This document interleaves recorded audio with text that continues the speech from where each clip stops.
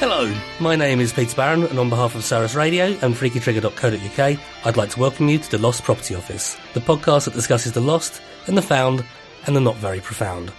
We all lose stuff, and not all losing is bad. Losing your fear, losing your inhibitions can all be good things. Equally, finding a sense of responsibility and finding your 40 one morning with nothing to show for it, well, who'd want to find that? So my guest today has both lost and found items, and even so, done so today, because this is not just a fake lost property office, this is a real university lost and found. I've invited my guest over rummage downstairs to see what they can find. So welcome to this week's intrepid lost propertier, Francis O'Shaughnessy. Hello. So you've been downstairs, you've seen the burgeoning room full of tat. Yeah, it's very impressive. How would you describe it at the moment? Well, it's fairly full. It's full of, I was going to say guff, but it means something to someone. But it's, I was just expecting a box, to be honest with you. I didn't expect an entire room. Yeah. And it wasn't kept in the best of order, so it was quite difficult to rummage through. But the problem is the rummaging. When people have lost stuff, they come in, and even though I tell them that if you lost it yesterday, it'll be on top. Yeah. They believe it'll be. Oh, there is a system. Well, as much as you can have a system in something like that, and because the moment they actually get their hands on it, it suddenly just gets delved in, gets mixed up. So I imagine the student body is fully aware of the fact that if you've lost it more than 10 days ago, it's gone pretty much. It'll be there. It just might be at the bottom. I mean, I got one today that someone came in and they'd lost their Oyster card, and it was still on my desk. So on the day, that's the best way of doing it. Had you been using it, Peter? I would never do such a thing. I only make sure I use the ones which aren't registered and clearly marked so. It's not a bad system, though, because I suppose you have to do a sort of cost-benefit analysis. If you've lost something, I don't know, a bobble hat that your gran gave you, and it's not of massive sentimental value, then you sort of think, well, there you go, it's in the lap of the gods, isn't it? Yeah, no, I mean, there's been a poor Japanese girl who's been popping in and out over the last week who clearly has even never lost anything before in her life. Yes. But she's lost a bag, and every day she comes in, you found my bags. So is it just the influence of being in the UK that's done this to you? Quite possibly, or being around. Parents must be mortified. Indeed. No, I mean, and we do have a list as well, so if people can put their names down if something's leapt out of them. And so you do an inventory as it goes into the room? We don't have an inventory of what goes in. We have an inventory of people who are looking for things. Oh, I see. And if something obvious leaps out. But yeah, when someone writes down Oyster card, so a blue rectangle of card that's got no markings on it for you at all. Yeah. Not easy. Yes. But I mean, student oysters do have photos on. Anyway, I digress massively. I want to talk about things that you've lost in your life. What have you lost that would say, what notable item? I've been thinking about this for a little while, and I lose stuff pretty regularly. I'm not as bad as I used to be. But I suppose, like as with all elements in your life, it's things that happen to you when you're quite small that are the most significant. Yeah. And I buried the memory quite well. I think I was coping quite well with life. But after you asked me, it sort of prompted me to go for a bit of soul searching. And I remember when I was a child. I should explain to people from under the age of 40.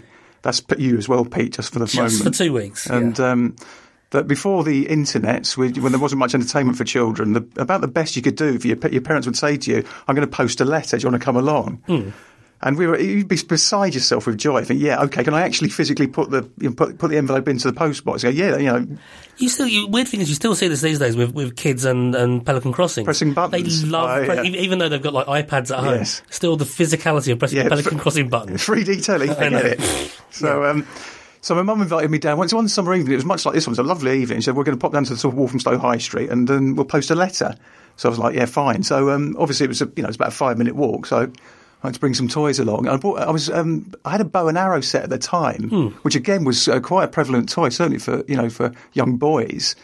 And no one ever batted an eyelid in those days. You give a child a bow and arrow. I mean, an actual bow and arrow. They weren't particularly sharp arrows, but nonetheless, you can do some damage. And we wandered down to the post office. Mum was holding the envelope, got in front of the post box. She handed it to me and I posted it and we just made our way home. Excellent, yeah. And then when I got home, I realised I was minus an arrow. There was only one arrow with the set. It was a budget set. So I just had a bow. And then my dad, being, quite a methodical man, just sort of said, well, we'll retrace the journey and we'll find out what's happened here, in all probability. And he said, you've posted it, haven't you? I said, yeah, pretty much. And I couldn't, obviously pointless trying to get my little arm back in to get it out. And I was left with a bow. I was absolutely mortified. Oh, it's horrible, isn't it? When you're a child, you lose something. Because you get this sense of, I think I said this on the show when I interviewed myself on this one, you get introduced to the sense of mortality via losing things. You'll never have it again. Yeah, it's the fait accompli thing. And to be honest with you, that really is the point. I've always had that with me. I've always tried to avoid circumstances in life where, you know, you have to make a decision right now, come off the hour, come off the man, and it can never be undone, my friend. How do you like that? I absolutely loathe them. I don't mind admitting it. You know, it's not very manly, but there it is. No, I think a lot of people have that. I mean, it's like, I see people who are crippled by choice constantly. Yes. And, you know, just give me what I'm supposed to be doing and I will do that. Yeah, I think everyone likes a bit of direction in life. Certainly I do. And we all like to lie to ourselves that we don't. It's just this sort of new right clamouring for choice, which I loathe. But and I think it was a hybrid of my own, the loss of the item, which was significant. I just had a bow left, which is practically useless. And but you can fashion your own arrows, surely, a bit of whittling and. I wasn't that kind of child. It's just like, you know, if it had been pencils? bought, sort of shop bought buttons. I didn't like making stuff. I want, you know. I mean, it didn't even occur to me to try, to be honest. I was so mortified by the loss. And, I mean, a bow on its own, with the best one in the world, you can start a small fire if you minded to, but that's about it. It didn't sound like you were that kind of kid either. No, it wasn't. And so, I don't know what happened to it. I think it just, you know, I lost the will to go on with it, and I left it, and it deteriorated down to nothing. It's interesting, actually, you were talking about when you were a kid, this being, you know, a relatively prevalent toy. I went to see the new Lone Ranger film a few weeks ago. Oh, is it as good as everyone says? Yeah, exactly. Exactly that good. I saw it in IMAX, which made it even bigger, but not any better. But it did strike me, as you know, I had a sort of Alamo-esque cowboy fort with Native Americans, which weren't called that then, anti-sins. And the weird thing about it is that that's something that's now died. You know, you give kids that these days, and they would wonder why. Why do you want to, you know, live through this particularly nasty period of US history with us? And never forget, obviously, but never do it for enjoyment either. Perhaps there was something of the not forgetting element about our parents' policies. I didn't. Well, I agree. I had an entire arsenal. Yeah, I just thinking back, actually, was sort of filling in the gaps. I had a strange little sort of plastic semi-automatic firearm. Which you held it in one hand, a bit like a sort of a sub-Uzi, really. It had a magazine which you could remove and put back in. And that was, you know, well, this will be around the bush, but it was a fairly violent toy. It is a pretty violent toy. And then my nan also bought me one year for Christmas a game which involved a rifle, some bullets, and a little clockwork rabbit. And you set the rabbit going, and then I used to stand in the corner of the kitchen and take pot shots at it, much to everyone's amusement. Oh, that's lovely. I mean, yeah, I was thinking about that. You got that, and the other area, of course, is sort of when we were kids as well. It was still, you know, World War II was still within living memory, and so, you know, your army men, all that kind of stuff. All the kids' comics were all about, you know, the killing the Ratsies and so on. Union Jack Jackson, was that one? Or I think that was a real one. Almost certainly. It sounds implausible now, even to my ears. But there were all sorts of much worse as well. You know, the kid with one leg, but they just put a machine gun in there instead, and he went out to battle the Nazis in a haunted tank or something like that.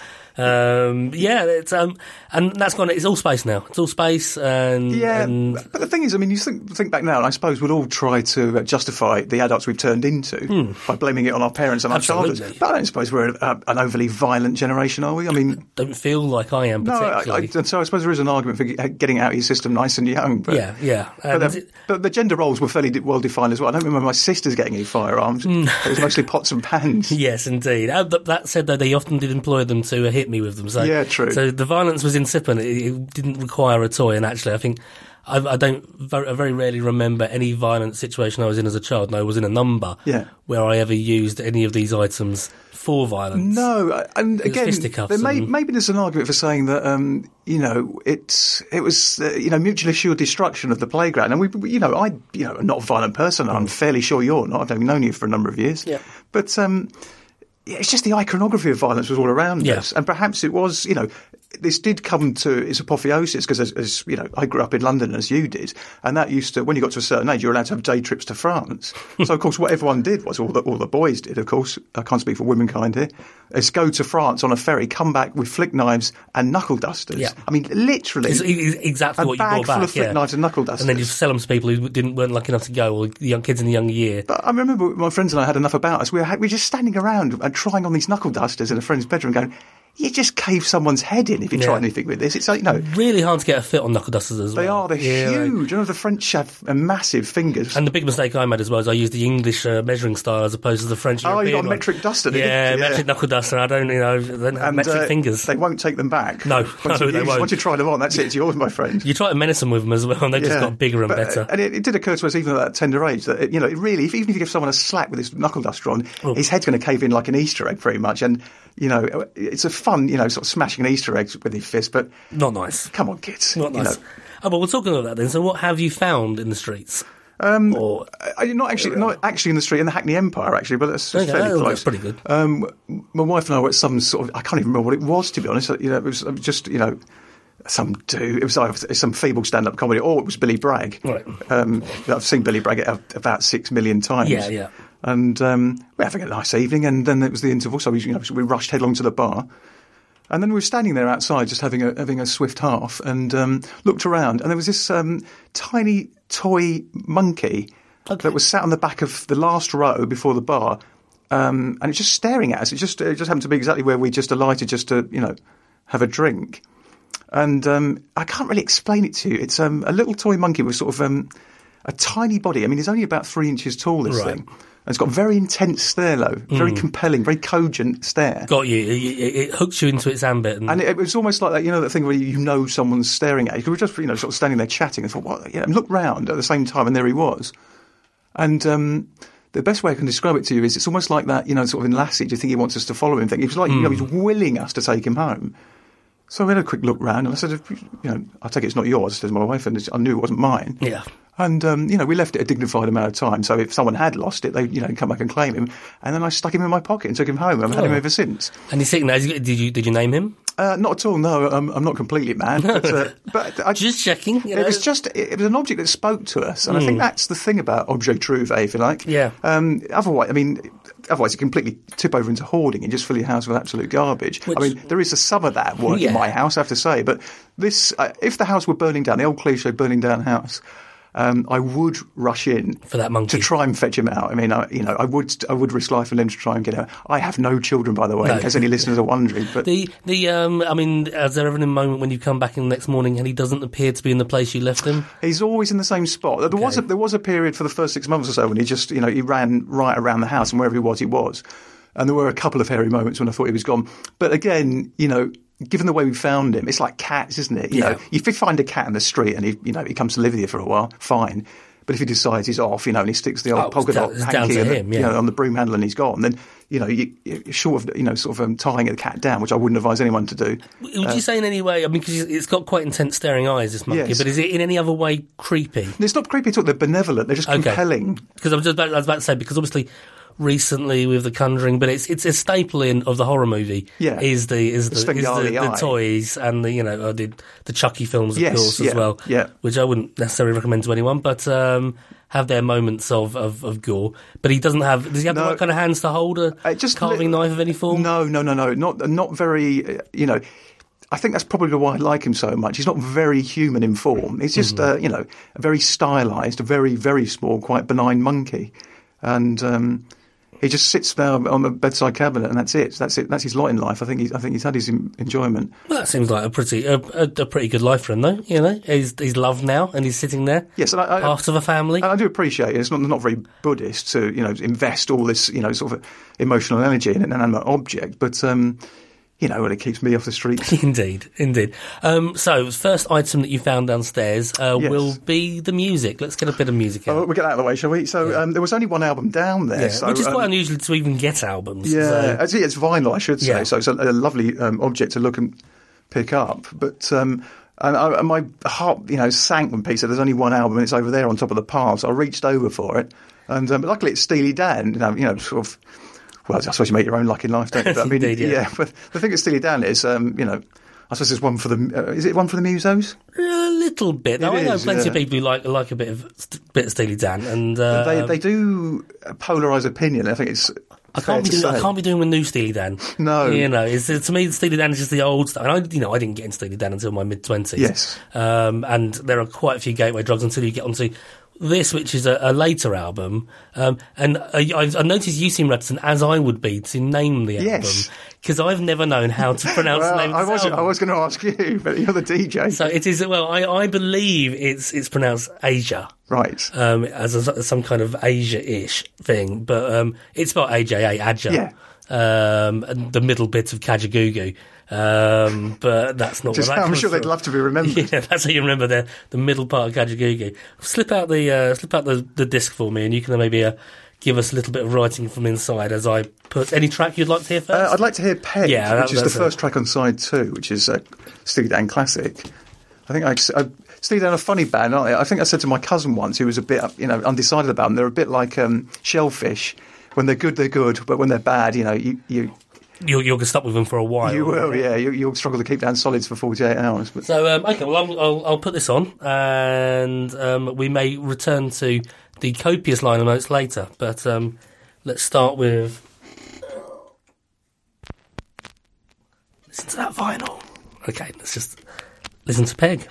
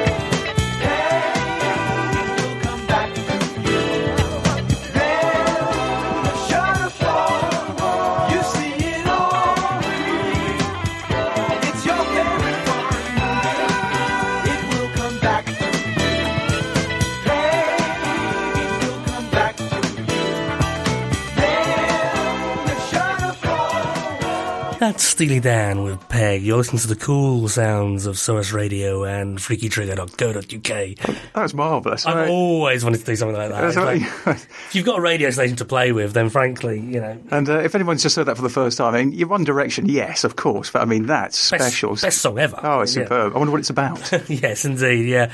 Well, we'll revisit the Dan in a bit. But before then, I want to know about a time when you've been lost. When haven't I been lost, Peter? Okay. I've got the world's worst sense of direction. I'm never quite sure where I am at any given moment, to be honest. And it's always been this way, and I suspect it always will. I mean, I do have, I'm quite an optimistic person by nature. I think I can overcome it if I revise hard enough. Well, you made it this far, so I did get lost on the way up. I used to work in Russell Square for quite a few years, and should know the journey reasonably well. But I ended up in where's the square that the theatre's in? It's just over the way. Oh, Tavistock Square with Bloomsbury Theatre. Yeah. Gordon Square. Yes. Gordon Square. I ended up there, and thought, it's changed over the years, isn't it? And I just went round once, thought, I'm in the wrong place, that'll be it. And so I've got a really, really shoddy sense of sense of direction. And luckily for me, my wife Claire, and she, she's great at this stuff, reading maps, all the rest of it. But so I get lost constantly and always have done. Again, as a child, I used to spend a lot of time up in the West End, particularly at HMV in Oxford Street. And the number of times I would go into HMV, browse around for about an hour or so, pick up a few bits, walk out, and then just turn completely the wrong direction. And thinking I was heading back to Tottenham Court Road, and then end up an hour later, sort of, west of Bond Street. Oh, look, there's another HMV. Oh, yeah. Oh dear, yes. And I suppose people keep saying to me, it's a matter of concentration. I suppose there is a degree of that in it, because I tend to drift off rather. But then I thought, okay, well, I'll try and do something about it. So I have tried, but I think there's a certain amount of, as with all things, I suppose, you have a certain amount of skill you're born with. Yeah, I don't get lost at all, and I do. No, you're very good at this stuff. There is a sense. Can you empathise with me though? Or no, not really. You hate me. Hate me for that. No, I lord over you. It's slightly different. For me, it's that I always, the moment if I come out of a tube, the worst thing is actually being in a foreign city, which I've never been to before, and coming out of an underground line. So the one thing I had originally was I knew what direction I was going in when I went underground. Yes. And I kind of always know where north is, and if you go underground, you come out, you don't.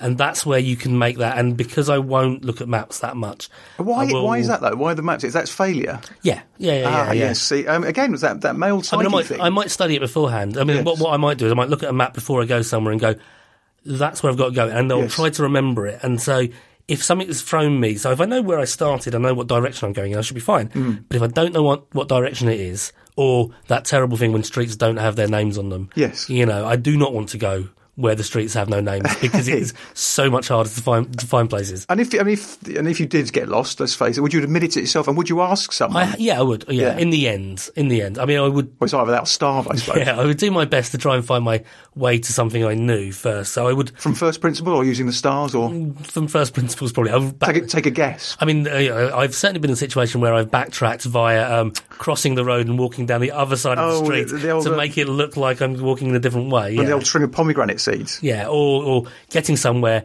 making some sort of damn sort of face as if to say I left something back there. So now I've got a reason to turn around. So yeah. So basically, your self-esteem is pretty much allied to how well or badly you're doing at map reading. Yeah, which is pretty poor, really. It is. A strangely male thing. This I think women don't seem to have this problem at all, and I make no bones about it. I mean, I get lost all the time, and the first thing I'll do is, once I get past the end of my garden, I'll bump into the first straight child. Where am I going? Yeah, just where am I? Where am I going? And the worst thing is, I think I have some sort of space-time blindness, because again, I can be outside my own front door, and someone will ask me where the next the house across the street is, and I'll be lost. I mean, I just get a blizzard of images in my mind's eye, and that's it. I can't help you. Do you? Yeah, you're at least honest in that one, because again, if someone stops me in the street and says, "How do I get to this place?" and I don't know where that place is, my instinctive reaction is to make.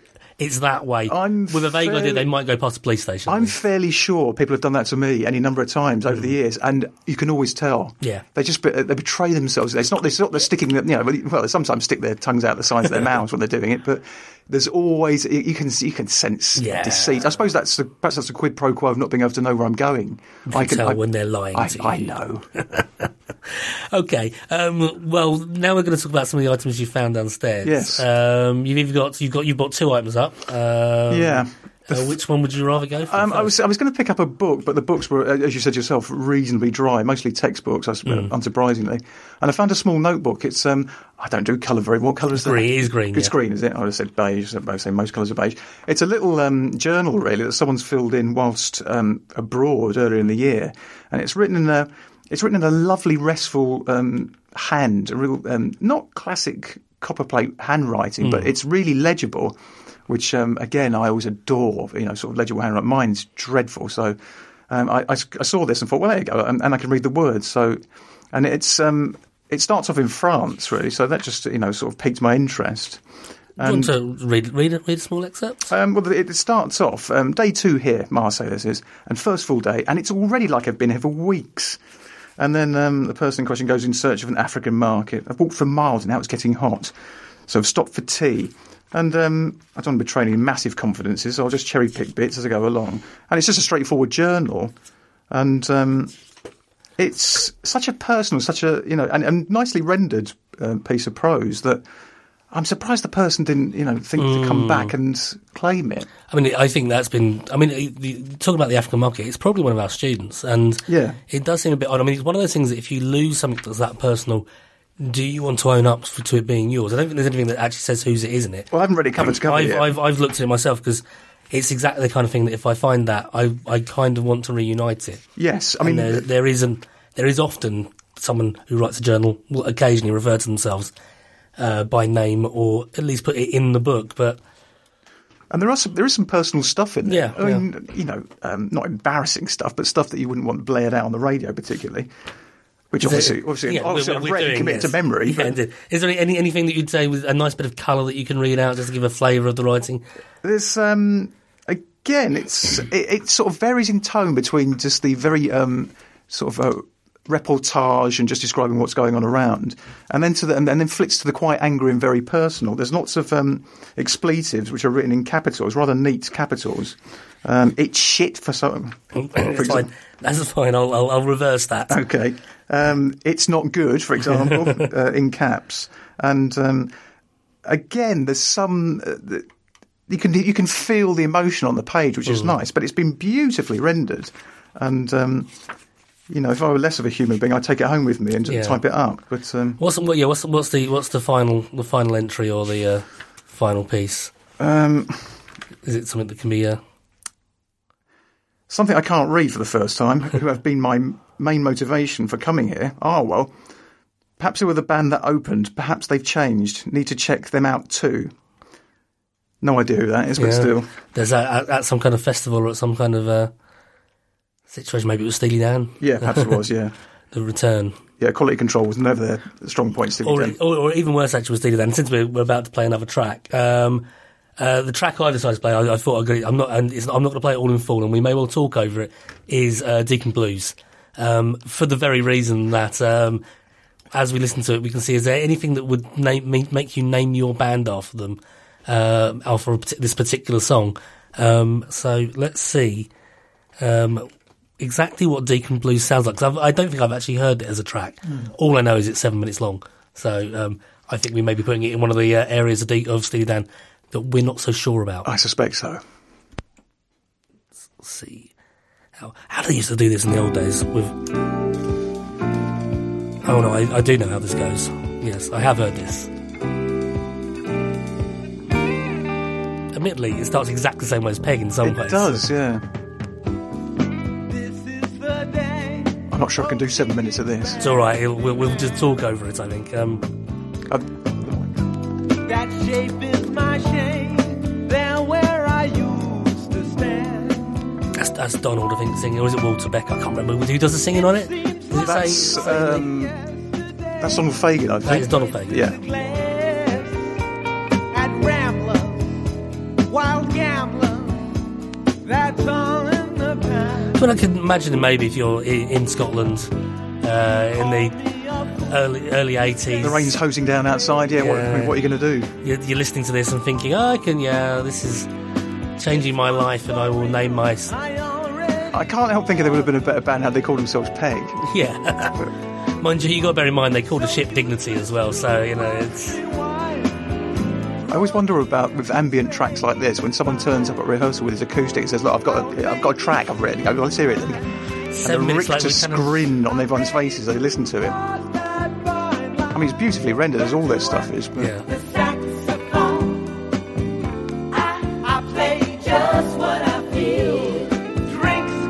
Yeah, why would you name your band after this? Their entire oeuvre, why this? Yeah. I suppose you can't call a band Ricky Don't Lose That Number, but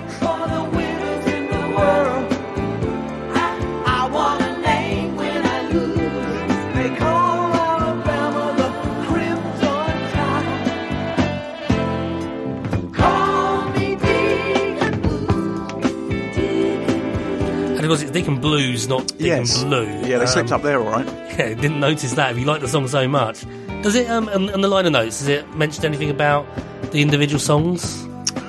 Let's have a look. Yeah, they're all. Is there like a story or something? What did we say about Deacon Blues? Oh yes, here we go. An Edge City ballad enlivened only by Pete Christlieb's haunting tenor work and a tasty chart by Scott. Very of its age, these liner notes. Yes, interesting, quite self-deprecating there. Let's have a quick look at that.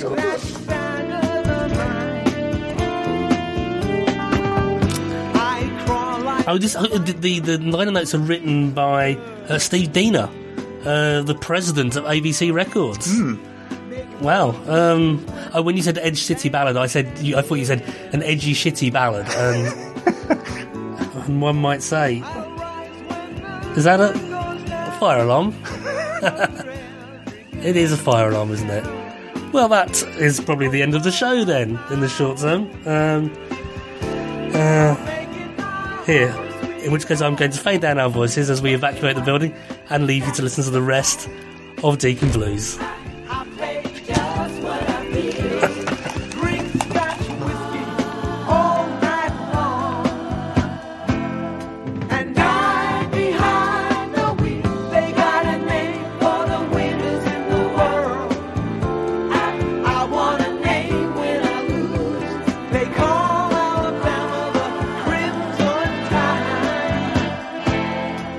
Call me Deacon Blues.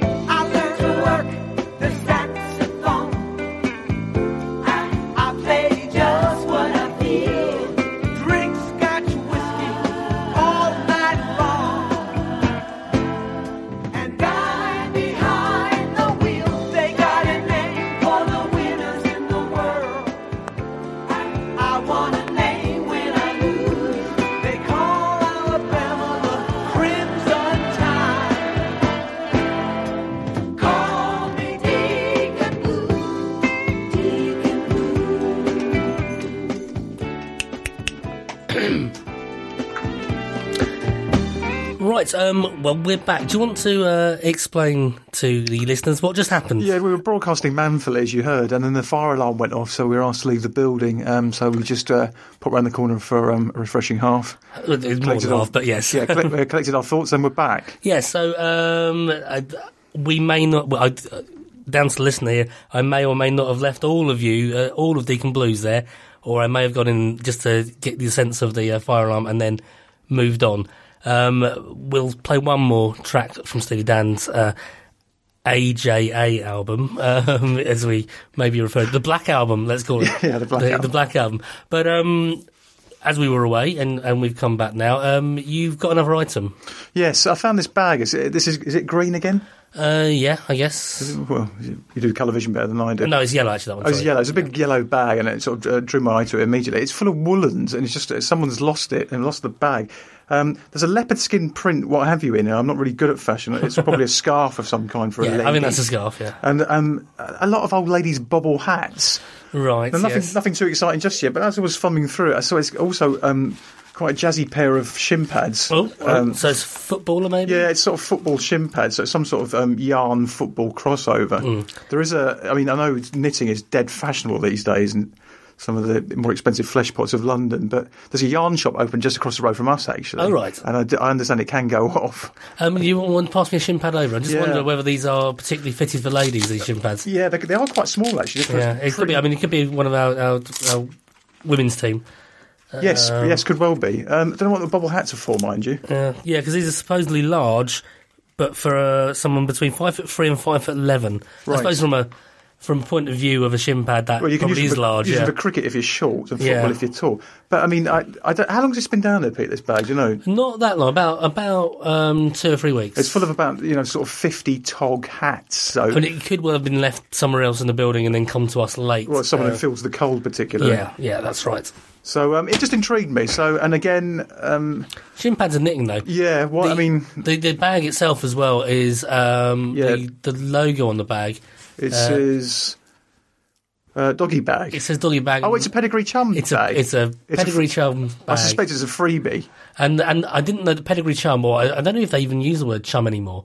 I'm wondering whether the chum aspect of it has gone out of fashion. No, the chum word's been marketed out of existence. Yeah, so apparently doesn't play very well with the under 35s. But they have trademarked a phrase under their Pedigree logo. We're for dogs. We're for dogs. Yeah, it just trips off the tongue something lovely, doesn't it? It's almost as if to say, I really fancy, it's for dogs. But I really like a can of Pedigree. But if I were looking at the numbers, if I went in there as the new MD, this is a long shot, I grant you, but if I'd be saying that, I want to see what our numbers are looking like for the, over 50s. Yeah. Because I think we've thrown the baby out with the chum bathwater. Yes, indeed, yeah. I mean, if people can't get the chum...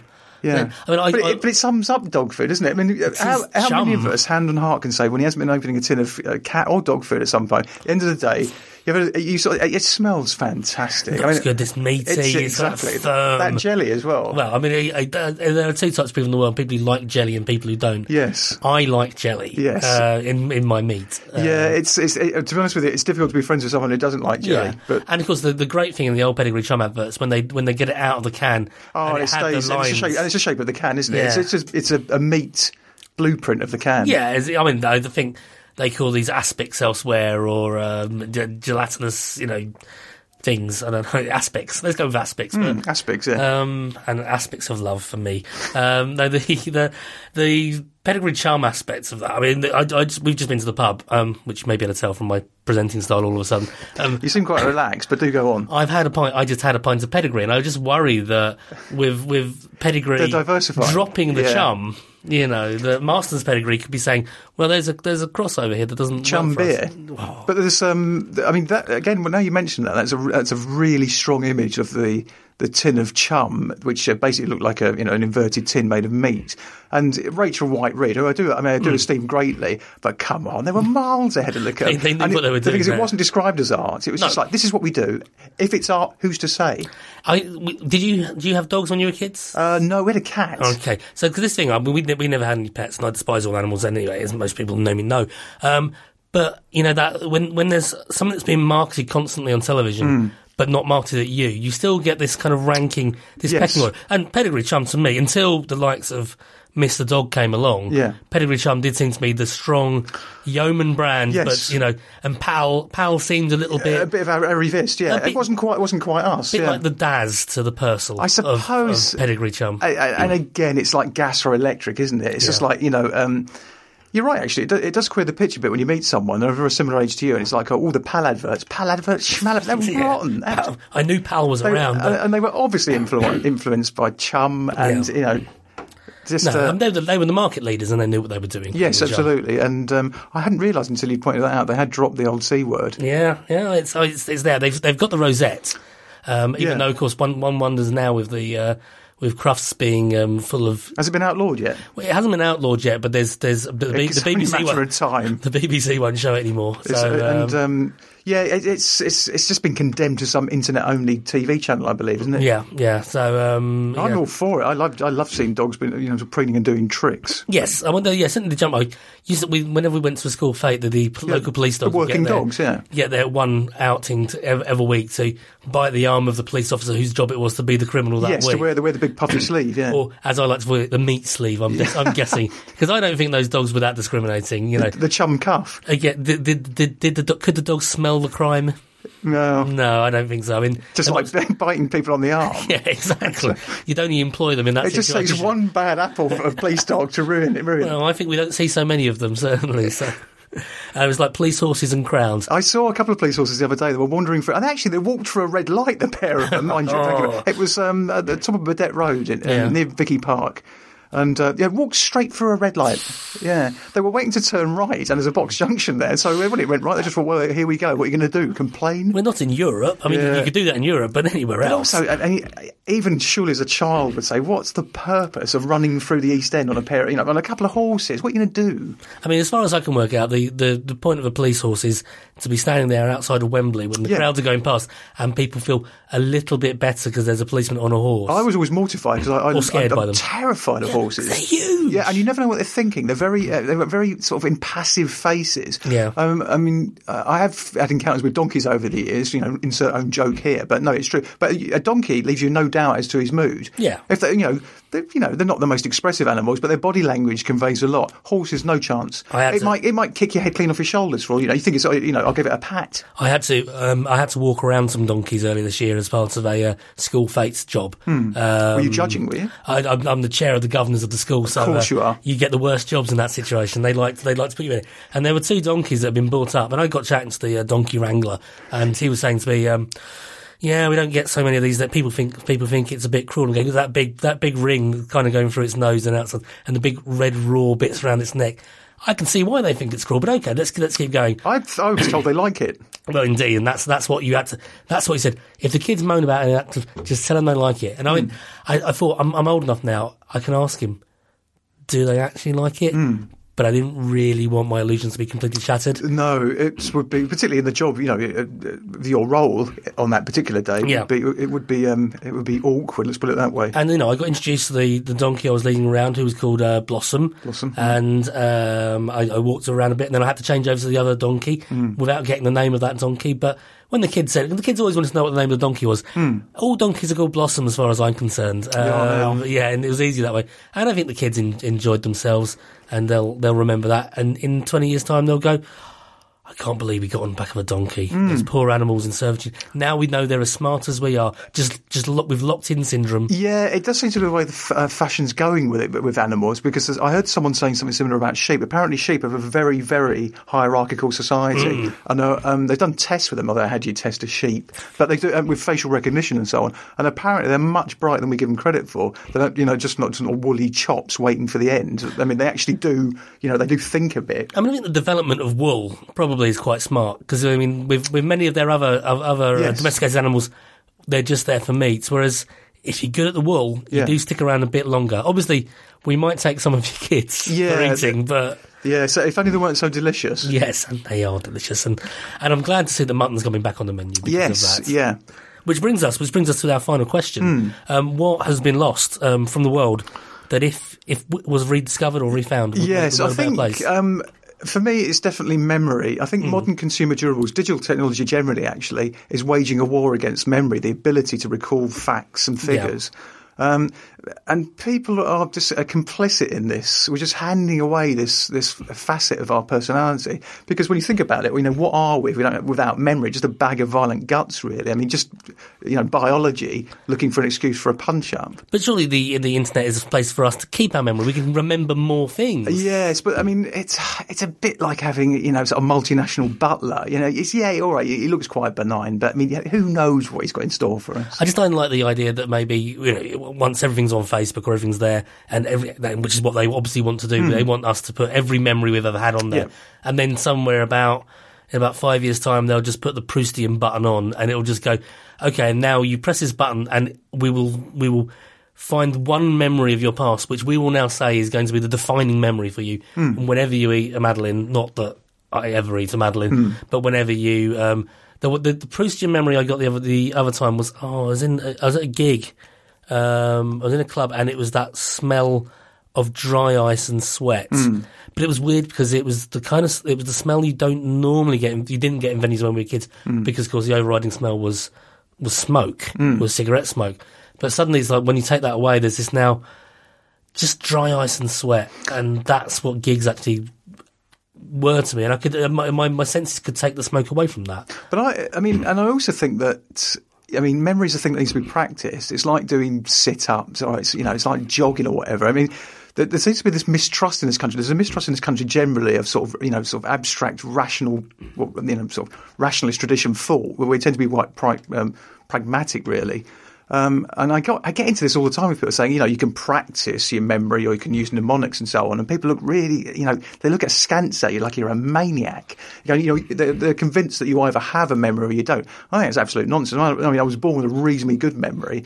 But, I play a musical instrument, and musicians are taught from, as soon as they can pick up an instrument, there's a lot of boring arcane stuff to learn here. You're going to need a few tricks. There's muscle memory and all that kind of stuff as well, but you've got to get that, you've got to just do it. It is like a motor skill, absolutely, yeah. And, like I say, I mean, it's just like learning to drive or anything. You just need to. I mean, only to a certain degree. I'm not talking about these maniacs on television who can recall 6 million playing cards. Mr. Merrill, what are the 39 steps? Yeah, but remembering people's phone numbers, remembering birthdays and so on. How many phone numbers do you know now? I just make a point. I can't remember a couple. Yeah, I've got my parents' phone number when I was a kid. Yeah, I remember a home phone number when I was a child. My home phone number, my mobile number. Yes. Do I know anybody else's phone number? I know my wife's mobile number. I'm really lucky that I've got a very, very memorable mobile number. So there are a couple of people out there who actually know my mobile number because there is a mnemonic that you can work it out from. Right. I'm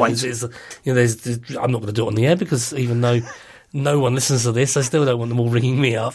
But I was a mathematician, so I can see patterns in numbers. Yes. And that's the way it works actually. Because I do something similar. Because we've got one of these. If you do any online banking, and who doesn't these days? And I've got this excruciating string of numbers to remember in order to log into the website. And I did exactly the same thing. Yeah. I just wrote some rather tedious little prose poem which allowed me to remember it, which include the children's. I don't think big security risk if anyone's listening. But there's a children's program, a Saturday morning children's program, which Sandy Toksvig used to present years ago. That's the one, and that doesn't figure in my mnemonic at all. No, but it's just illustrative, Yes, but it could what one could do. If it was, if it was 4273, then there's easy ways to remember those numbers. The idea that it was interesting with the mnemonic thing today because we had this conversation today, and someone said at school they had one to remember the 7 features of life. In biology, I gave up biology at a young age. Me too, Stamp collecting for girls, basically. Yes. But he said that the kids these days they use Mrs. Gren. Mrs. Gren. Mrs. MRSGRE. Shitting is one of them. Respiration is another one. Right. And the other ones. I'm trying to fill in the gaps now. Yeah, they had a expiration, or is it? Yeah. I don't think S is shitting. I think that might be excretion. That's the E. Okay. So we've still got a gap on S though. Yeah. Sweating. Yeah, maybe. Saliva. Are they chronological then? No, I don't think so. They're just micturation. Anyway, so all the major hobby groups there. But my friend was railing against this and sort of saying that's not Mrs. Gren. Gren is not a surname, so this is not in any way... Yeah. Which makes it memorable, I guess. I suppose, yeah. But it's a bit rubbish. Well, It's just a word. I think with memory stuff, I wouldn't be too judgmental. I think the ends justify the means. Absolutely, I mean, yeah. as long as you're not, sort of strangling, sort of... I don't know, children or whatever, just to remember stuff. I mean, as proven there, though, you can easily get confused with excretion and shitting. Yes. So I think they've got to go back to the drawing board with that one. Although on the GCSE, I think you probably get a point. Yeah, these days. Yeah. We used to work in an exam board. We knew how lenient they could be in places. Yes. And frankly, as long as you're not proving that they've done anything wrong, they didn't care. Yes. Yeah, that's the bit they didn't like. Do you think there is any hope for the memory? I mean, do you go to a pub quiz? When you go to a pub quiz, do you look at people and go, are you suspecting everyone who goes to the toilets? Everyone cheats. Everyone cheats. I mean, I stopped doing pub quizzes. And I don't cheat. I go to quite a lot. but it just eats you alive with the notion that they could be. And I mean, it has changed the art. And I used to run a quiz here. And it does change the art of writing questions. Yes. You don't ask for facts now. You ask for... Well, as you would know, the joy of a good pub quiz question is one that one can try and work out with a reasonable amount of general knowledge from first. But you can have an educated guess at that. Yeah. That's the joy of it. I don't actually know this, but between us, I think we've probably nailed it. Yeah, that kind of who won the Best Actress Oscar in 1967. Well, Elizabeth Taylor got a few, and she was active around then. Yeah, and name a few films. And then you're narrowing it down, and you go, when was Bonnie and Clyde? No, that was a bit later. Yeah, and so... which, contrary to popular belief, is not something that just middle-aged obsessive men do. It's actually a skill. Yes. You're using your mind in a creative way. And I know some women who are fantastic as well. Yeah, so, absolutely. Yes, but I mean, it just tends to... I'm not hopeful. I think I think I'm sort of trying to turn the tide here, because it seems like every object that ever gets brought to the marketplace these days is there to try and supplant some aspects of your memory that used to take on that role. But is it not freeing up our mind to do other better stuff? It doesn't appear to be, does it? No, I mean, if films and right. books were getting better, yeah. and we had found common cause between warring factions all over the world, then. I'll be fine. I go, I'll try and remember stuff. The rest of you're doing an ace's job and you just carry on. Not actually like that, is it? Well, so far, so bad. Oh, well. I think I'm going to wrap it up here. I think we've exhausted everything, and the fire, of course. We are broadcasting from a burnt down studio. There's nothing left, apart from the crinkling wreckage. Which I think added to the atmosphere. I think so too, and I think the seamless parts of it, you will not be able to tell the difference between pre-pint and post-pint. No. At all. I'm going to go for one last track here. Which one would you like to hear? Let's just pick up the old album here, and let's go for Black Cow, the first track. Black Cow, it's about 4.5 minutes long. We might get it or we might not. And I might even put it on from a CD, but it's very nice to hear these little crinkles and crackles of a record. So you'll hear something that you would never have heard on radio back in, Jimmy Young would never have done this in the 70s. No. I.e., place the needle on the record whilst it was live. But isn't that a lovely sound?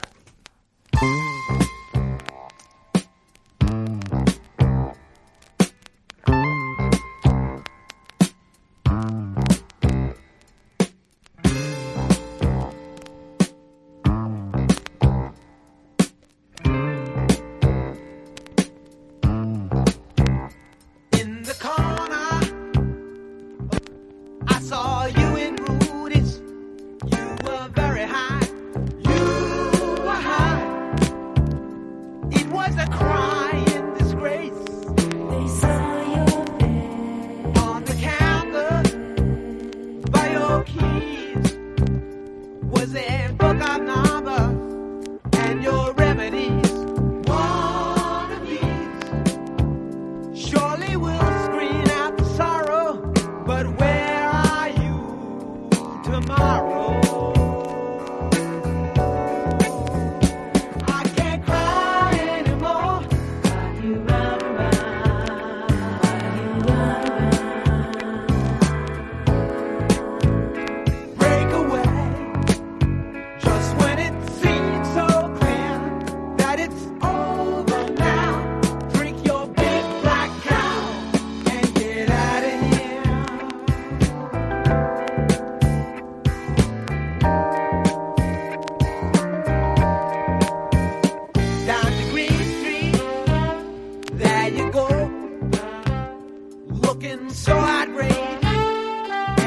tell you so.